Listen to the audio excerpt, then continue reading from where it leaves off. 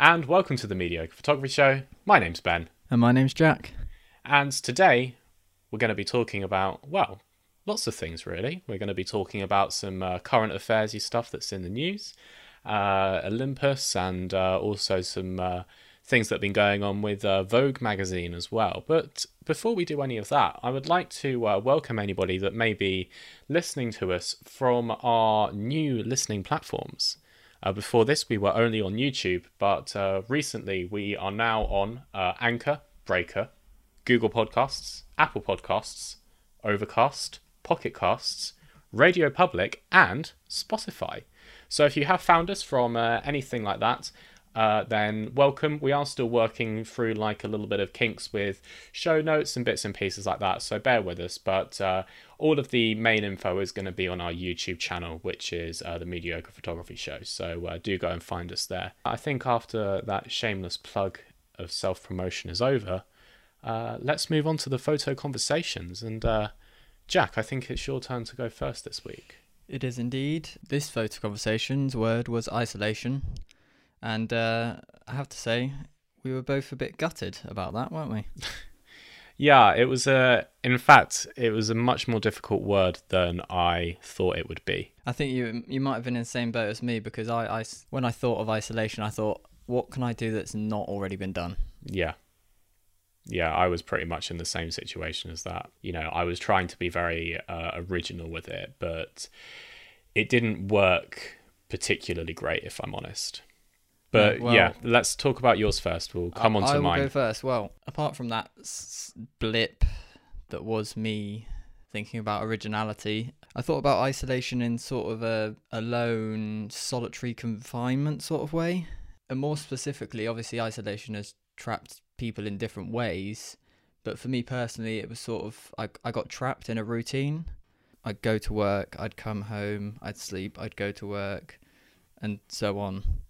And so, I wanted this picture to sort of give that feeling of entrapment and sort of trying to escape, right? And so I was going to have a picture of me on my bed, and I was going to have a sort of another figure in the picture. Mm-hmm. So I was going to have like a second picture and sort of edit them together of me peering around the door of my bedroom. Right. And I thought, I sort of visualised it in my head, and it looked more like a meme than anything in my own head. So I thought, like the trust nobody, not even yourself meme, right? Yeah. I didn't even think of that. Sort of something like that. I think subconsciously you were there, weren't you? Yeah. But I thought, that would add to the sort of being alone, but like with your own thoughts sort of vibe that I was going for. Yeah. So I kept it simple and I just put myself on my own bed and just messed around with poses and stuff like that. So this is the end product. First of all, let me just say, I hate this picture. Okay. Well, actually, hold on. I don't hate this picture. I hate myself for allowing me to take it. So the first thing you might have noticed is I don't have any trousers on. That is the first thing that I noticed, yeah. Call me a pervert, but I decided to take them off because I was sat there and I was sort of, I obviously had shorts on as I normally do, but over the last couple of days I'd had like quite constant negative thoughts about how I looked, sort of that being trapped in your own body, it again played into the whole entrapment and isolation sort of feel of the image. I also obviously think that no clothes would have been better, was better suited for this image. I think, taking on board your advice from 2 weeks ago, I really need to decide when to wear clothes and when not to wear clothes to sort of improve the image. I had an idea of a harsh light. I wanted some sort of harsh light to sort of highlight my body and sort of represent like an escape, like the light at the end of the tunnel. And obviously I wanted to create sort of another figure, so I thought a shadow was a good way to do that. Yeah. Some things I liked about the photo. Again, the subtleness of the meaning. I think with these images, they're all very personal, so I think that's just going to be a reoccurring, like that I have with my images.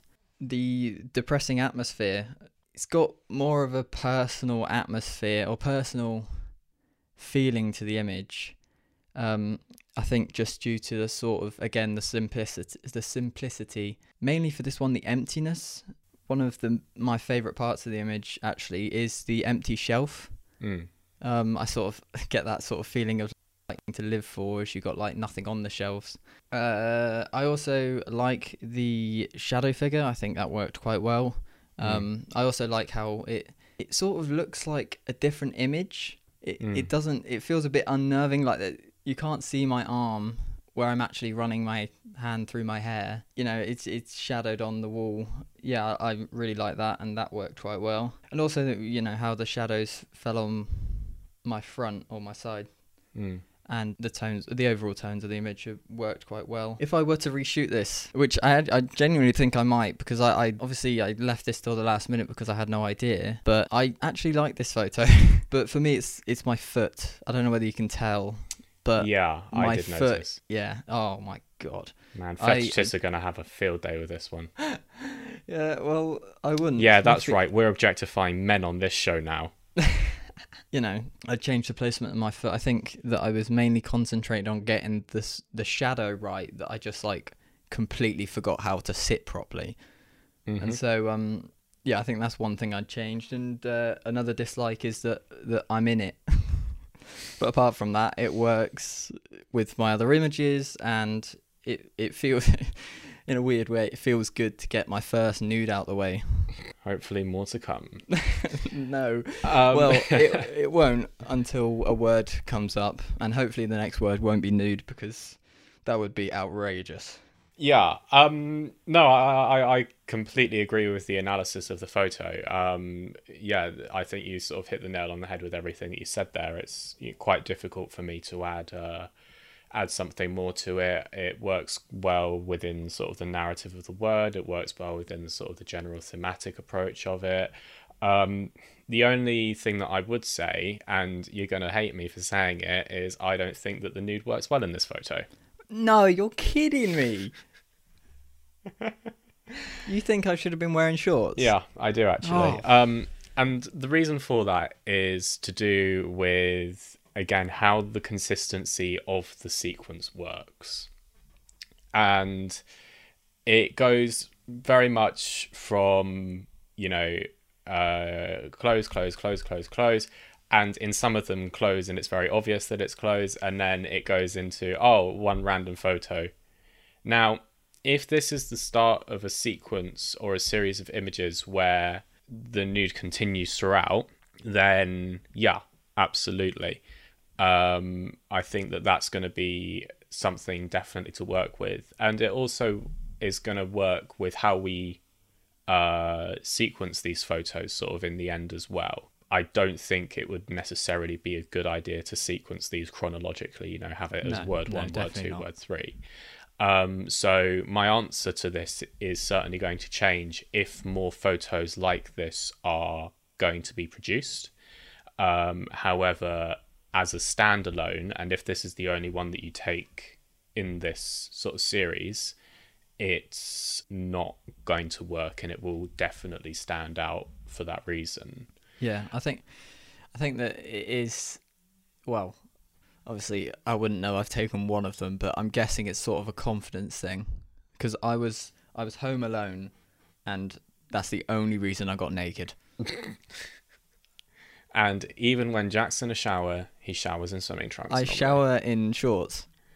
Yeah, I mean, that's definitely a barrier that you have to break yourself. I absolutely love the arm and the shadow, and you touched on that already. I think that was a really, really, really good decision to make. It adds that almost kind of schizophrenic feeling that you get with the work. The other reason that I like it, which I'm going to touch on a little bit more when I show you my photo in a second. But yeah, no, I think that this is definitely a really, really strong photo. I can't add a huge amount to it.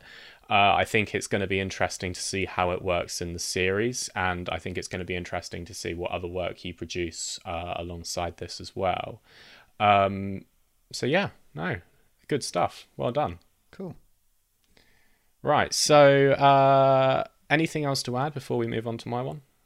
No, Brilliant. So, apart from the fact that my throat is dying. let's talk about my photo. And my photo, I also decided to look at the repetitiveness of isolation.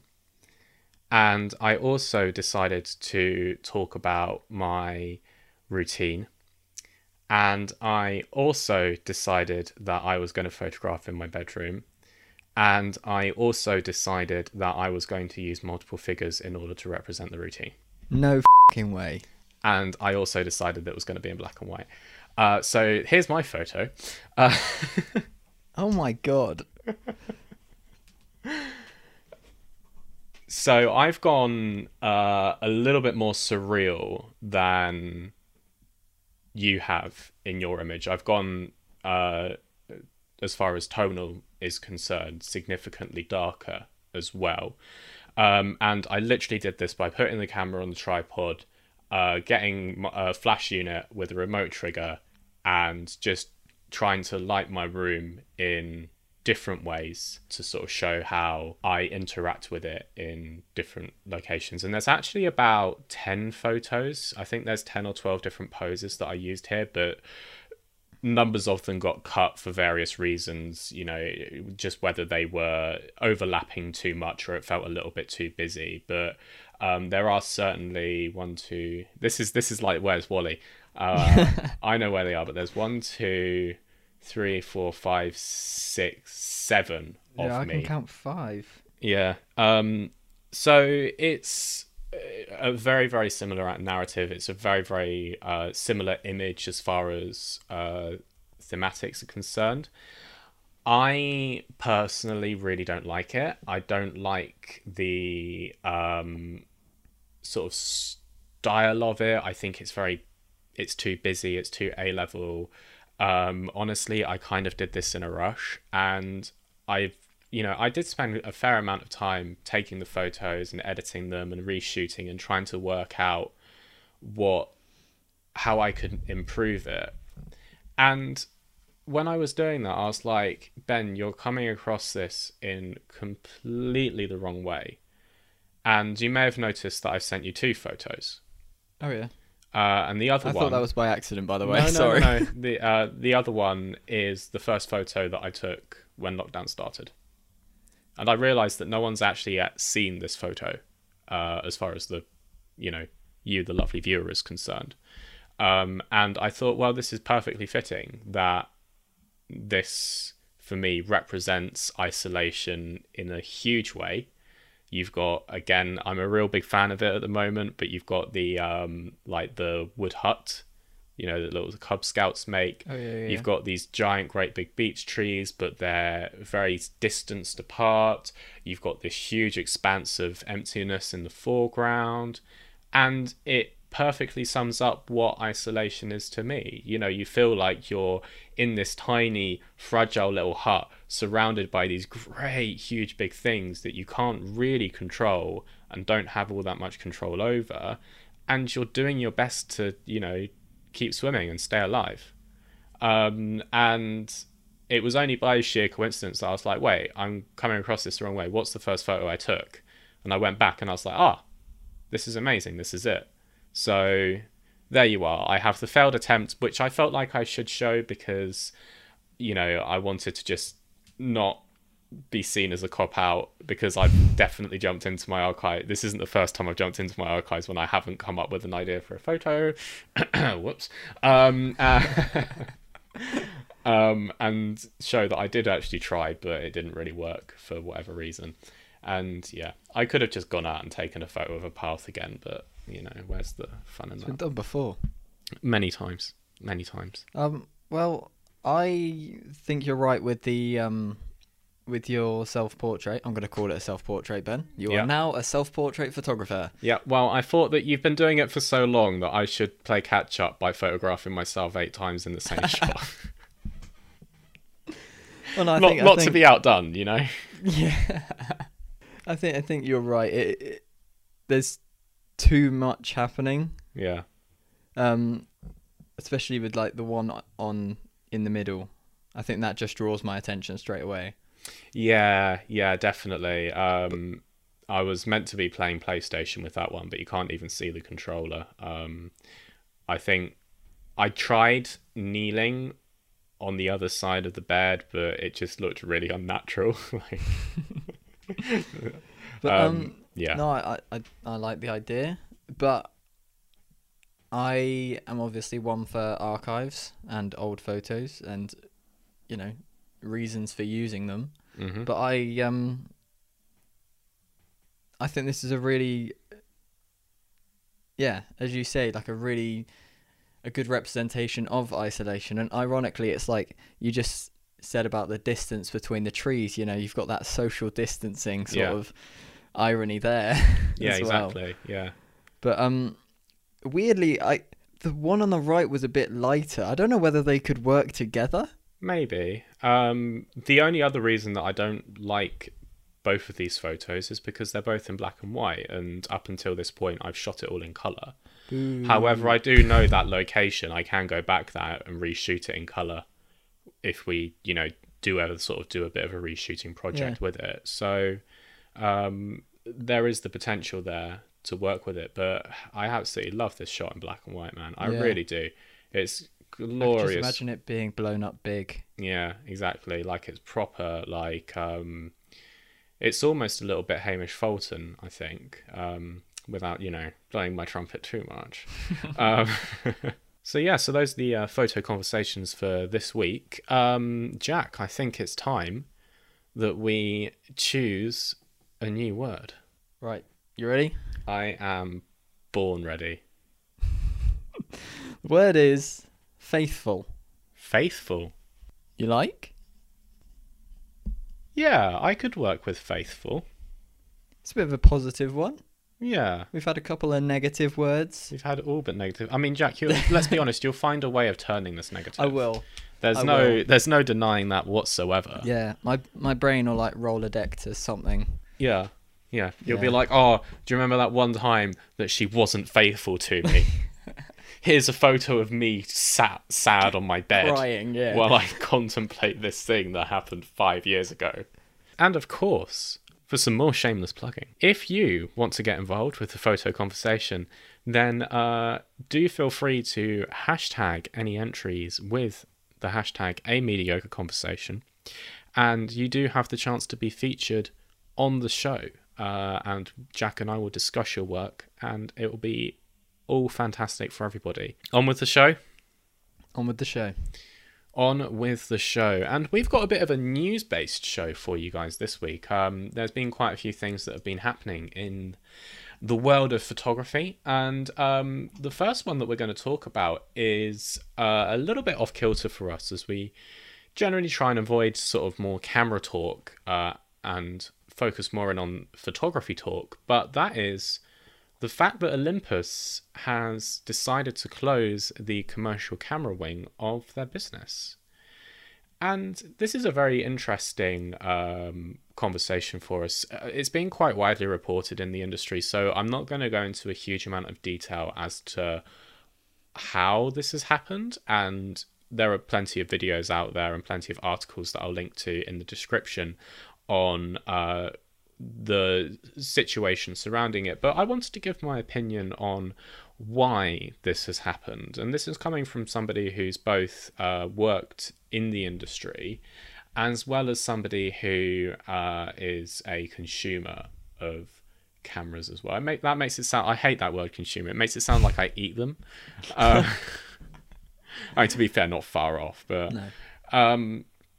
yeah, I have thoughts on this, and I think that the biggest nail in Olympus's coffin was very much to do with where they position themselves in the market, and they wanted to see themselves as the camera for the influencer. Now, there's a bit of a problem with that. The first one is that cameras aren't still set up to work very well for the influencer. A great example of this is how quickly it takes me to take a photo on my phone and put it up on Instagram. Literally seconds. However, in order to do the same thing using my camera and the Wi-Fi functionality, which involves turning the camera on, taking a photo, turning the Wi-Fi on the camera, turning the Wi-Fi on the phone, waiting for it to pair, opening up the camera app, downloading it from the camera onto the phone, opening up the photo gallery app, and then uploading it to Instagram that way, I time myself, it took about 3 minutes. And people can't be asked to do that. I can't believe you actually do that. Sorry. I cannot believe you genuinely tried that. For science. Science, yeah. It's a complicated mess. It was a very complicated... My life is a complicated mess. Yeah. But, you know, manufacturers are trying to work around this, and they've got Bluetooth connectivity now, but it's still not great. And I remember the first iteration of SnapBridge that came out, which was Nikon's solution to this, and it just refused to work. It was the most janky thing ever.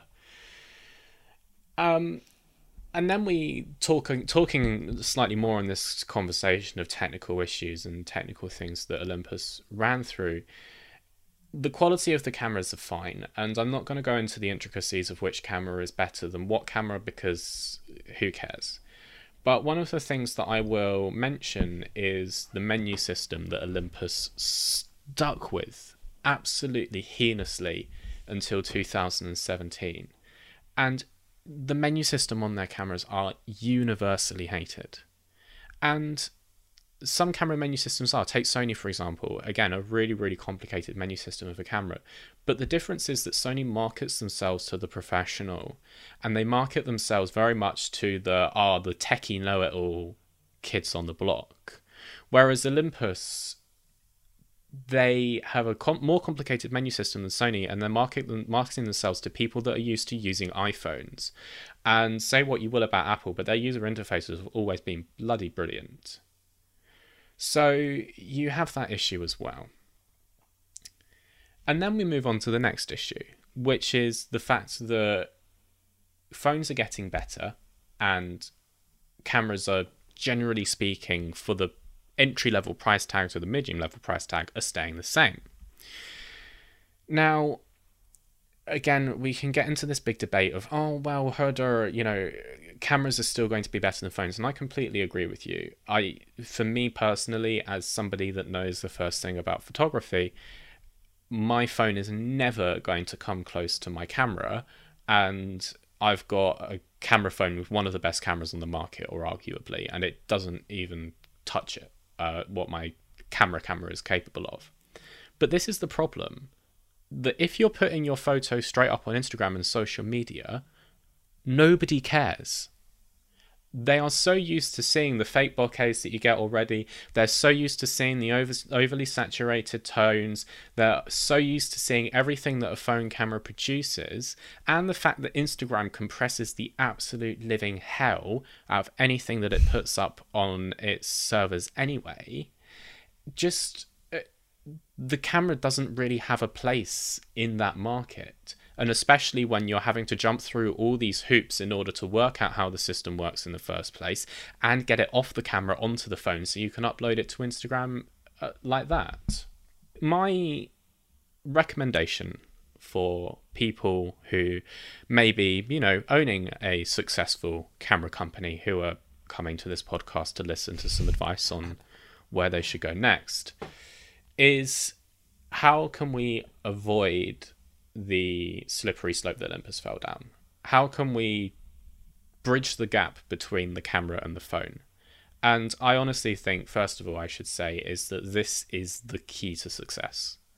The first manufacturer that can successfully bridge the gap between the camera and the phone are safe. So, here's my solution. Instead of trying to make your cameras more like phones, what you need to do is make your phones more like cameras. There's a funny joke which I heard, which sums this up quite well. So a daughter is being taught by her mum how to make a Sunday roast. And when they're preparing the meat, the mum says, and a very important thing you need to do is cut the end off the meat.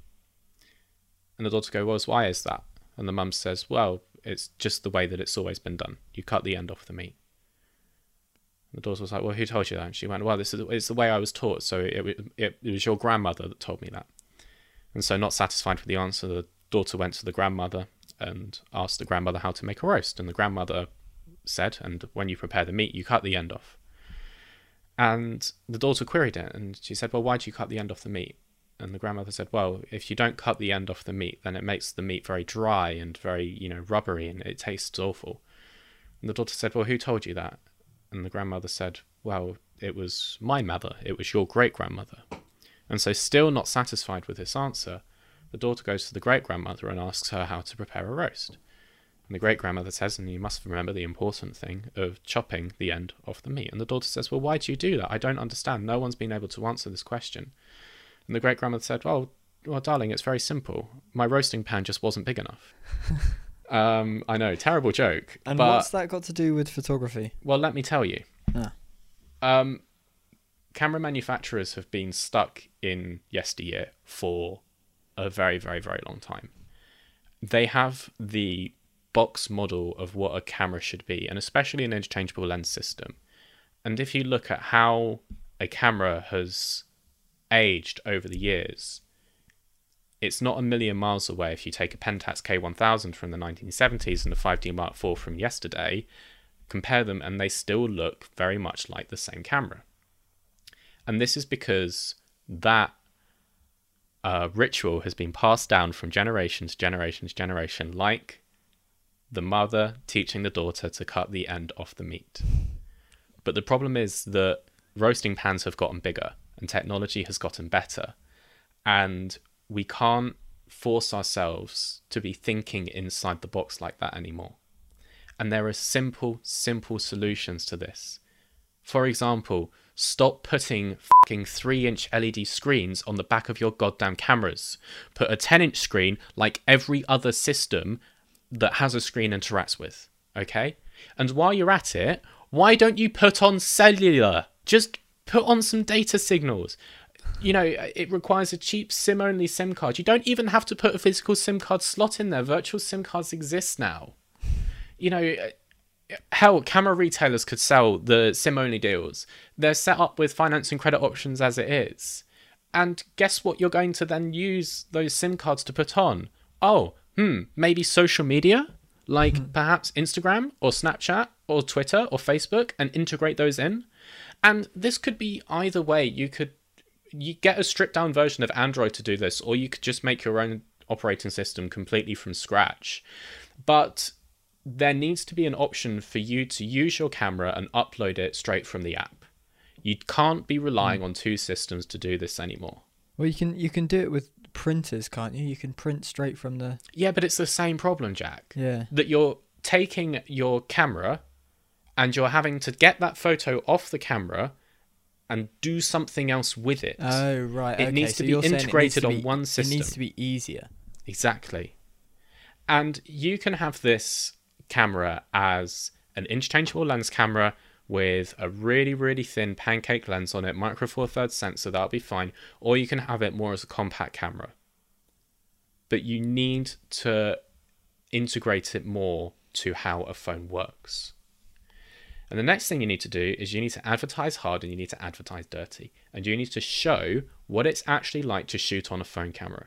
And that's the color issues when you zoom in. That's the rolling shutters. That's the grain that you get. It's the blown out skies. It's the digital zoom. It's everything. And you need to make goddamn sure that when you produce the color science in your new camera phone hybrid, it saturates and it pops and it looks like what Apple's doing. And this is going to be the hard bit, is convincing people that there's still a space in the market for this. Because we've been conditioned over the last 10 years that the camera phone is good enough. But in reality, you can print out two photos, even now, one that's taken on a phone, one that's taken on a camera, and 90% of the population will be able to go, oh, I can tell a difference. They need to have it shown in front of them, first of all. And this is the thing that really, really annoys me the most, is that this is not a new idea. Samsung was doing this in 2015. They had phones and cameras which were very much combined, and they had it they had cellular chips. It had the ability to upload straight away. And there are also camera companies in China that are doing this as well. But the issue is that they still performed too much like cameras. They still had too much camera DNA in them and not enough phone DNA in them. That is what the users want. And if there's any CEOs out there who are listening, that's the only way that I think you're going to be able to stay afloat. Sign them up. And I'll tell you what, I won't even charge a consultancy fee. You're gonna have to send in your CV around. Yeah, exactly. But so because then also a lot of phones, they're fairly simple to use as well. Yeah, exactly. So you're gonna get new people coming into the sort of the photographic industry, 100%. aren't you? Yeah. And this is the thing, that manufacturers have been doing this, and they've been putting intelligent automatic on all of their systems, and that's absolutely fine. But, and I'm not saying, get rid of those manual controls altogether. Have it still that it can behave like a camera, but you need to completely just redesign how the user interface works with it. Don't be scared of big screens. People have had big screens for a very, very long time. And I just don't understand why manufacturers are stuck in this rut of putting 3.2-inch LED screens on all of their cameras. And this is the other thing as well. It would be, on that point, it would be nice to see more of the photo, to be honest. Yeah, exactly. And as far as screen quality is concerned, this is another major, major thing. Everybody knows that when you look at a photo on your tiny little 3-inch panel, it looks absolutely nothing like when you look at it on a computer monitor. And yet camera manufacturers are still absolutely adamant on putting the lowest resolution screens that they possibly can, not just as far as size is concerned, but also pixel density as well, which means that it looks blotchy and grainy and horrible, even if it actually looks fine on a decent panel, and B, it means that you can't see it in anything brighter than an overcast day because the screens just aren't powerful enough to see anything. So and again, it's this absolute affliction and hatred of OLED screens. OLED technology is so much cheaper than it once was. And yeah, I'm not saying, we should all be having 47-inch OLED panels in our back pockets. That's not what I'm saying. But a 6-inch OLED screen, or even what Canon, even what Apple's doing with liquid LCD technology, you need to invest more in the screen quality, because people don't really care what it looks like on a monitor, because that's not how they're viewing the majority of their photos. Because they're putting it straight up, aren't they? Exactly. They want to put it straight up onto... Anyway, enough of that. Shall we move on to the next one? Yeah, next on the list is the Vogue and Annie Leibovitz drama. Yes. Ooh, we love drama. Yay. Indeed. Right, so for people who don't know, Annie Leibovitz, the world famous?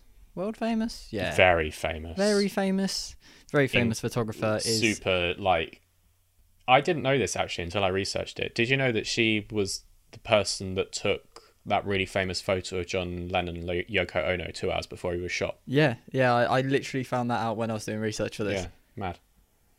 Cool. So, anyway, continue. Super famous. That's super a good famous place to start. She takes great photos, very memorable photos, and she's taken another one, but just not for the right reasons. She's in a bit of hot water with Vogue, a magazine she works for, and her cover of Simone, I'm going to butcher this, Biles or Beals? Yeah, I think it's Biles. Biles, who is the third most decorated gymnast in the world and the most decorated American gymnast ever. And so, Ben, I know what you're thinking. You're thinking, wow, these covers have got to be absolutely brilliant. They've got, such a inspirational woman at the age of 23. They've got to be brilliant, haven't they? I don't know, have they? They have not. Have you got the photos there? I have seen them quite a lot, so I know from my mind's eye. Yeah, she's in a lot of hot water because she has completely butchered the photo shoot of Simone Biles, and there's a lot of people saying that she's misunderstood the model. She doesn't know how to work with black subjects. Can I just interrupt you here? Yes. Why do you think the photos were bad? In your opinion, In my was opinion, it the content? Was it the lighting? Was it the narrative? What was it about the photos that you didn't like? well, do you know the Annie Leibovitz, the ones she took of the Queen? Yeah. The amazing photos. Like she uses like the background really well in like telling the story of the subject. And in these, I know it's a cover, so you haven't got that much space and that much room, but you're expecting one of the top portrait photographers ever to take a better photo than that. And I think that not only was it, it was. I think people were complaining, and I think I sort of agree with. It was the lighting of and the editing that has on the cover I'm looking at the minute is it's matted her skin rather than sort of making it glow and making it pop, but there's one that's even worse inside it where Simone Biles has got her hands on her hips and she's looking down and there's just nothing. It seems lazy, like she hasn't done anything to it. And I think that has just aggravated people to a point where they're genuinely like having a go at not so much Vogue, but having a go at Annie Leibovitz, who I didn't realise has a masterclass. You know the masterclass things? Mm-hmm. Yeah, nobody's watching that anymore, are they? It's just a shame because I'm guessing, I don't know, I've never been on Vogue and I doubt I ever will be, but I'm guessing to get on the cover of Vogue is a sort of dream of some people's, and to have such an inspirational person as Simone Biles on there, it must be absolutely devastating that the people that look up to her are not thinking about, how inspirational and powerful and great she looks on the cover and throughout the magazine. We're talking about the photographer and how such a poor job that she's done. I disagree. Okay. What do you? And I'm going to tell you why I disagree on a couple of points that you've made, but also why I agree with the overall point that this is ultimately a negative thing. And there are a few questions that, when I was sort of researching the story and looking at the photos, there are a few questions that I asked myself. The first one was, what was this intentional? The second one was, should it have been a black photographer that took it? And I know that we're going to talk about Vanity Fair a little bit later on as well, if we have the time. And the third question was overarching, what's this doing for the stigma? What's this doing for the narrative of the industry with regards to both black models and black photographers? So, first of all, I went into the dells of history, and I wanted to look at representation of both black photographers and black models in the industry. And I found, surprise, surprise, that they are grossly underrepresented. I didn't do a huge amount of research into this, but I took quite current context. The first thing that I looked at was the most recent BJP, which at time of recording was the May 2020 edition, which only featured 2 black photographers among 20 or so white photographers. And then the next thing that I looked at was actually Magnum and the photographers in there. And I may be wrong on this because I will admit that I didn't click on every individual profile and go through. But I believe that there are actually only 3 black photographers that have been sort of elevated to Magnum status, all of whom were male. So no female black Magnum photographers. And I admit that this isn't the largest data set, but for the brief argument that I'm making on this, it's fine. So we establish that, and then we establish as well quite easily that black people were underrepresented throughout the history of photography, and there are a couple of different case studies that I looked at for that. First of all, looking at photography in the 19th century, black people were very much seen as second-class citizens, and therefore they struggled to afford photos.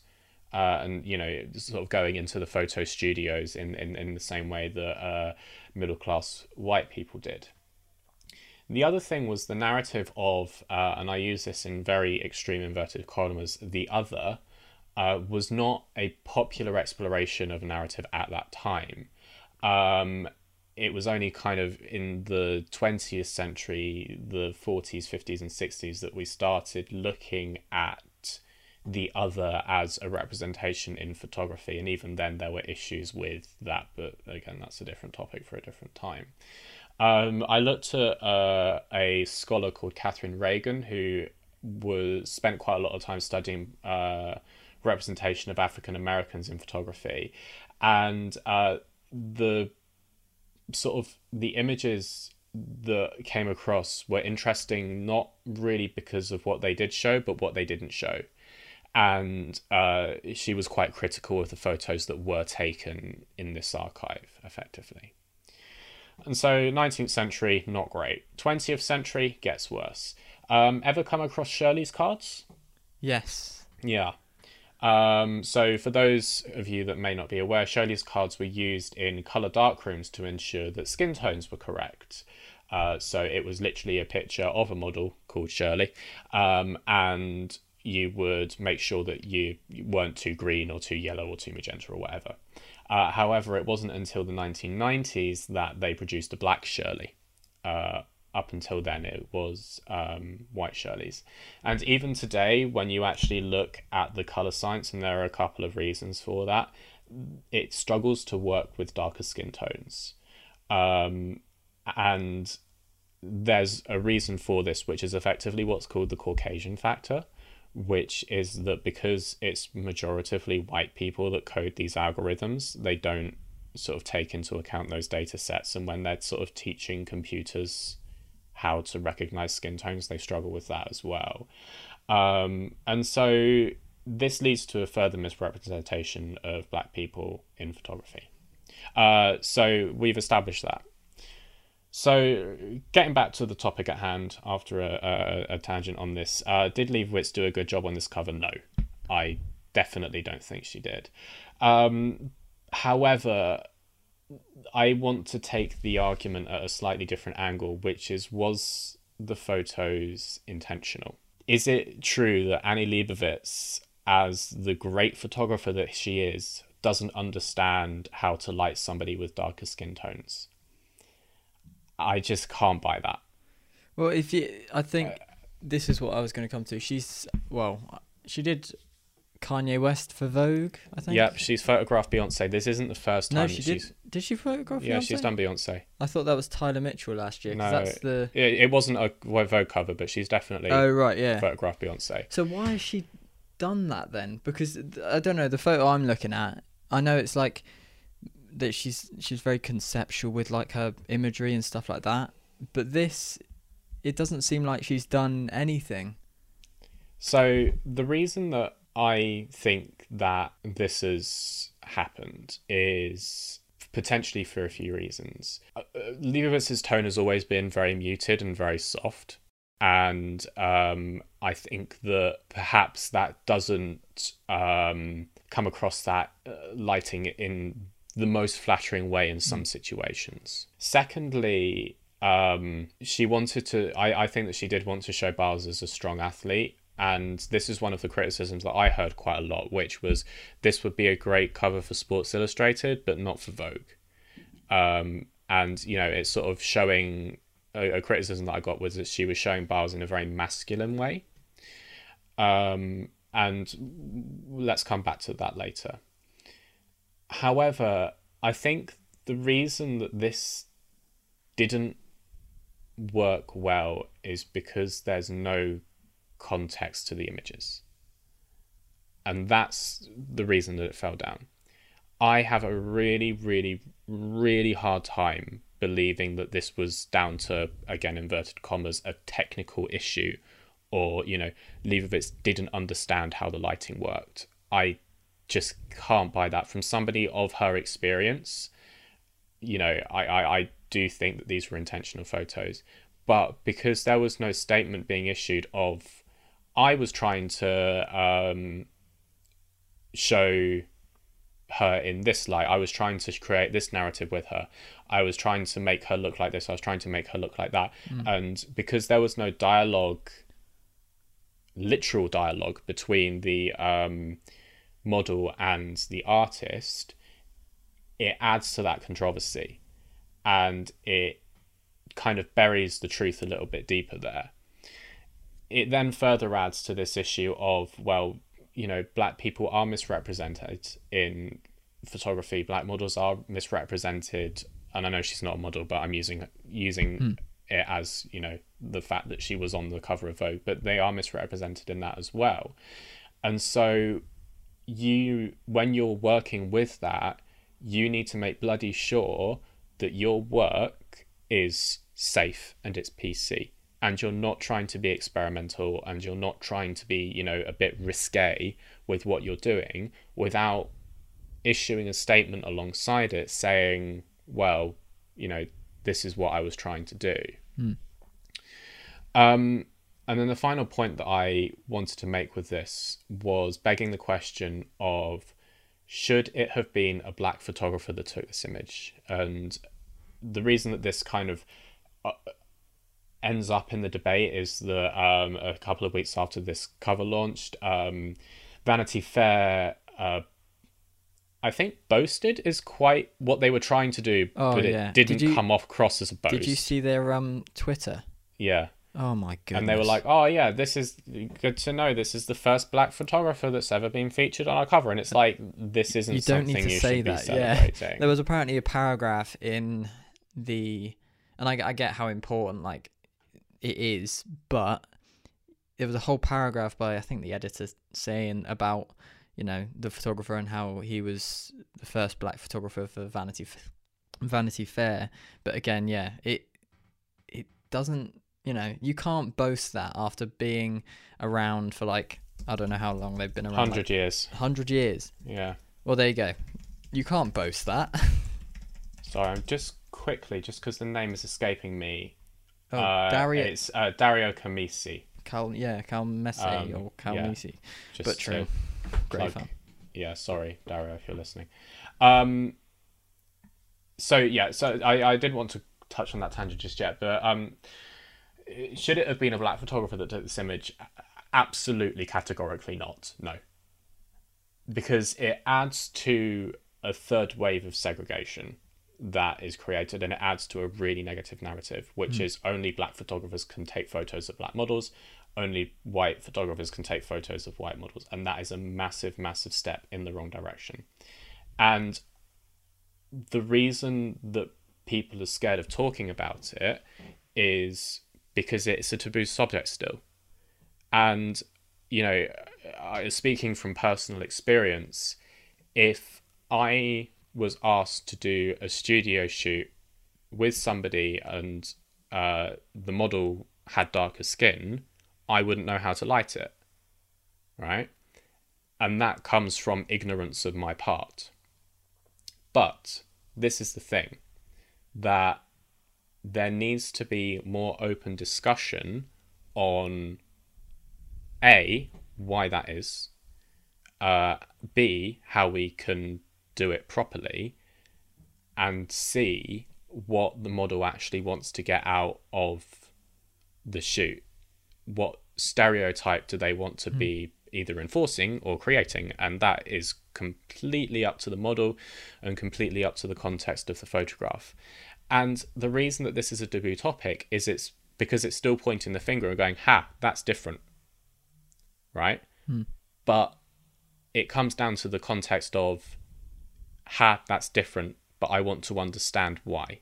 And I want to understand how I can work with it in order to improve the experience for both of us, as opposed to, ha, that's different, I can't work with it at all. Yeah, there needs to be some sort of communication between the photographer and the model. Yeah, absolutely. Especially if well, in this case, Simone Biles has come from a sporting background. I don't know whether she's interested in photography, but there needs to be some sort of communication between them. But Yeah. I'd just like to. It's funny you should mention the sort of context of Annie Leibovitz's images, because I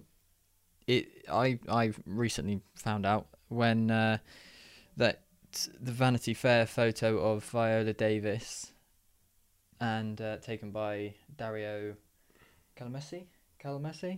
Yeah, I think so.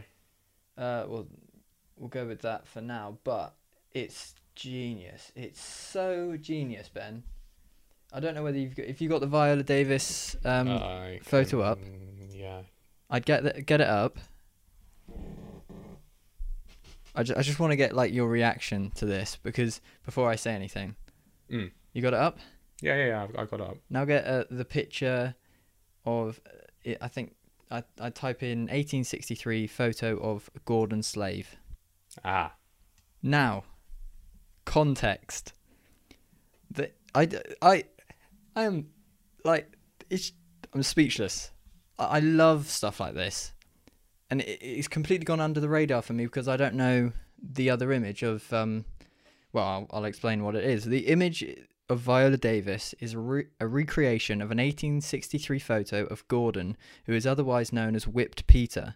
He was an African American who escaped from a Louisiana plantation in March 1863. He became the subject of photographs that documented the scarring on his back from whippings he'd received in slavery.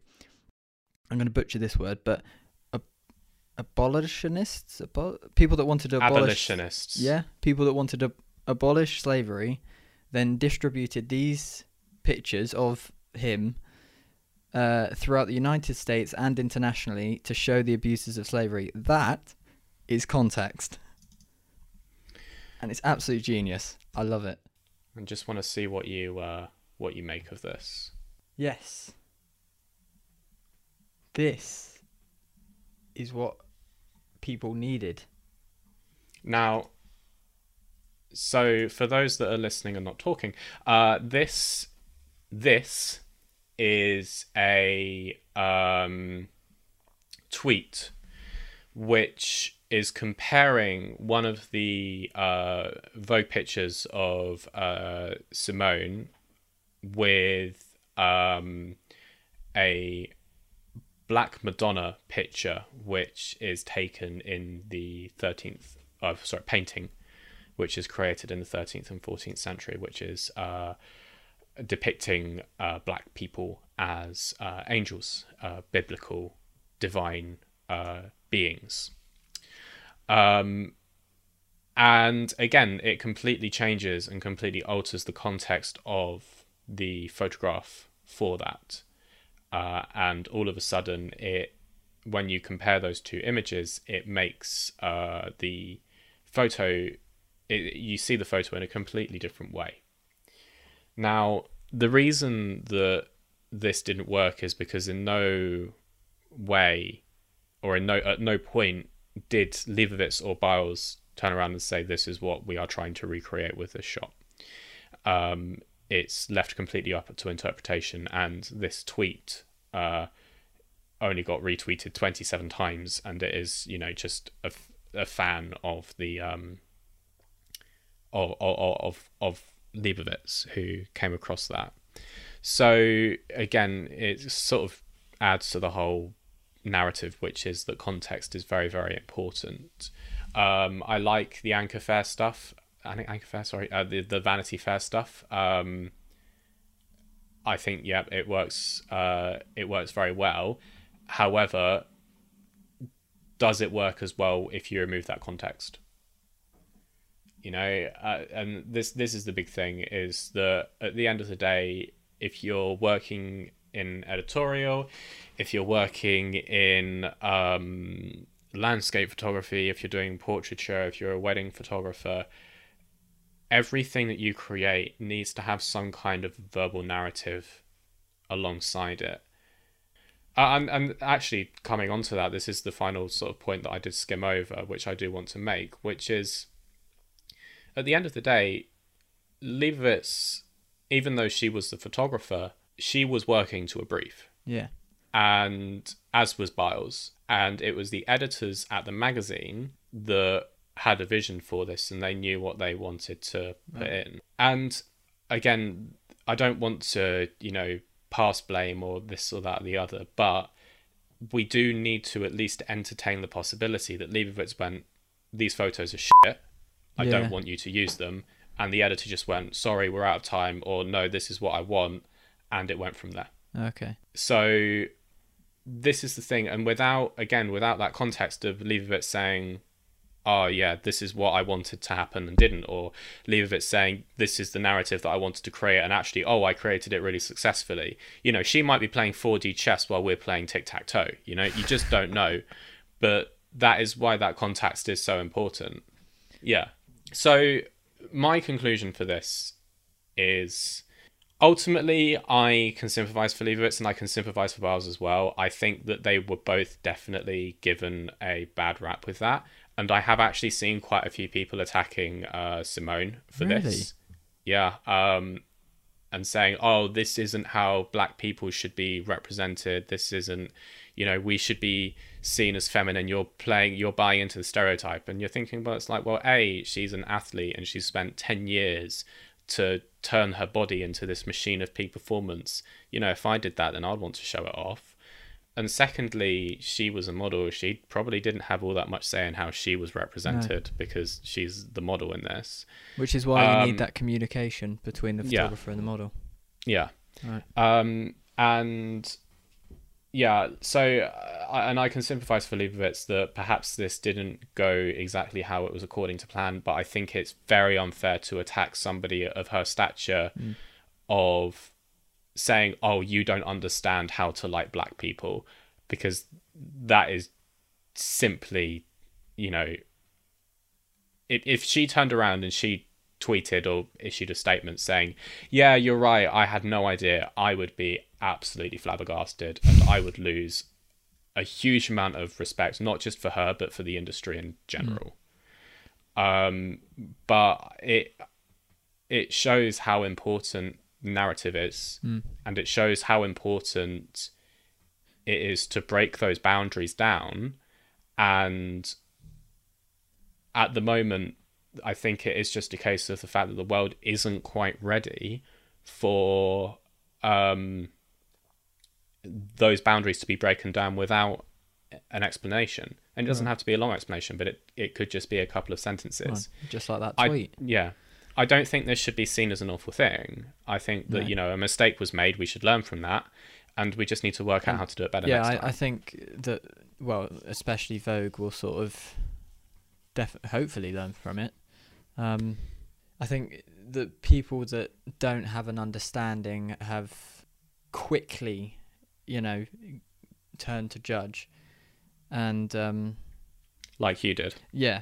Well, this is the thing. I didn't see that tweet. If I'd had that tweet, I would have been like, oh, well, actually, that's a really good representation. But I didn't have that tweet. But why has that tweet changed anything for you?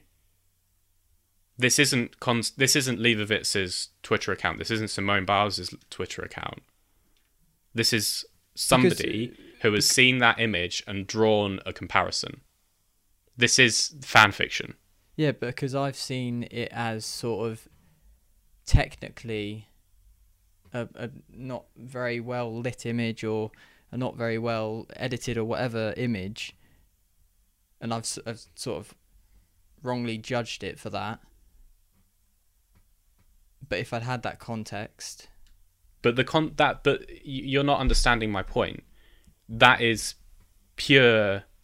Yeah, that might not be the context. We don't know. So I don't understand why that changes it in any way. So if Leibovitz turned around and said it was nothing to do with the Black Madonna, how would you feel about that now? Okay, then I think it was a technically poor photo. Right.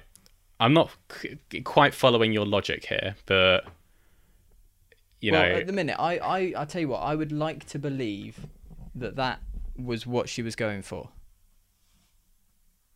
And that's why I'm sort of on that. because that's what I'd like to. I mentioned earlier that Leibovitz is very conceptual in her work, and I had no idea who this Black Madonna was or the painting was, and so that has,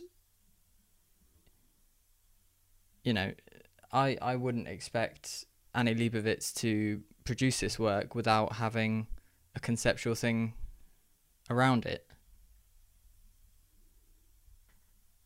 But you don't. But because I've now pointed you to one of many hundreds of potential opportunities for that concept, you're happy and satisfied with that. And before that, you were just like, "Oh, it's a bad photo. There must have been no concept behind it whatsoever." No, I didn't say that. I said Annie Leibovitz tends to use concept in her work, and I just thought that if there wasn't any concept, it was a lazy. It looked like a bit of a lazy image. But now that context or not context or whatever, now you've shown that to me, I'm sort of believing that Annie Leibovitz has done what she always does, and produces a contextual photograph. Right. Okay. Do you get me? I'm making No, sense. In my head. I don't. I completely do not understand your logic whatsoever. But maybe that's just me being dumb. But yeah, well, let's put a pin in that and move on. Is there anything else that you want to add about this story? Any other closing thoughts? No. Brilliant. Well, on that note, I think we'll call it a day there. Do feel free to get involved with the photo conversation. The word this week is faithful, and the deadline for that is going to be in a fortnight. How did you react to the fact that Olympus has fallen? How did you react to Annie Leibovitz? Can you explain to me what Jack was talking about when he was talking about the context of the work? Because I'm still completely at a loss. Stumped. Please do let us know in various comment sections and stuff like that. The other thing that I should say as well is that if you are listening on Apple Podcasts, do give us a rating. It does actually help out a significant amount, or so I'm told. So please feel free to do that. And if you're listening on YouTube, then please give us a like and a subscribe, and you can hear when more work does come out as well. The other thing that I should mention to anybody that are listening on podcast channels is that we don't just do podcasts. We are men of many talents, and occasionally we'll do shorter form YouTube style videos as well. So again, please do feel free to head over to the Mediocre Photography Show YouTube channel to check us out. With that being said, if people liked Jack's photographs and want to see more nudie photos of him, where can they find those? That'll be at Jack Henderson Photo. Or Pornhub. And Ben, if they liked your images, and wanted to see more by you, where can they find you? Well, you can find me at a Ben Bullman Photo.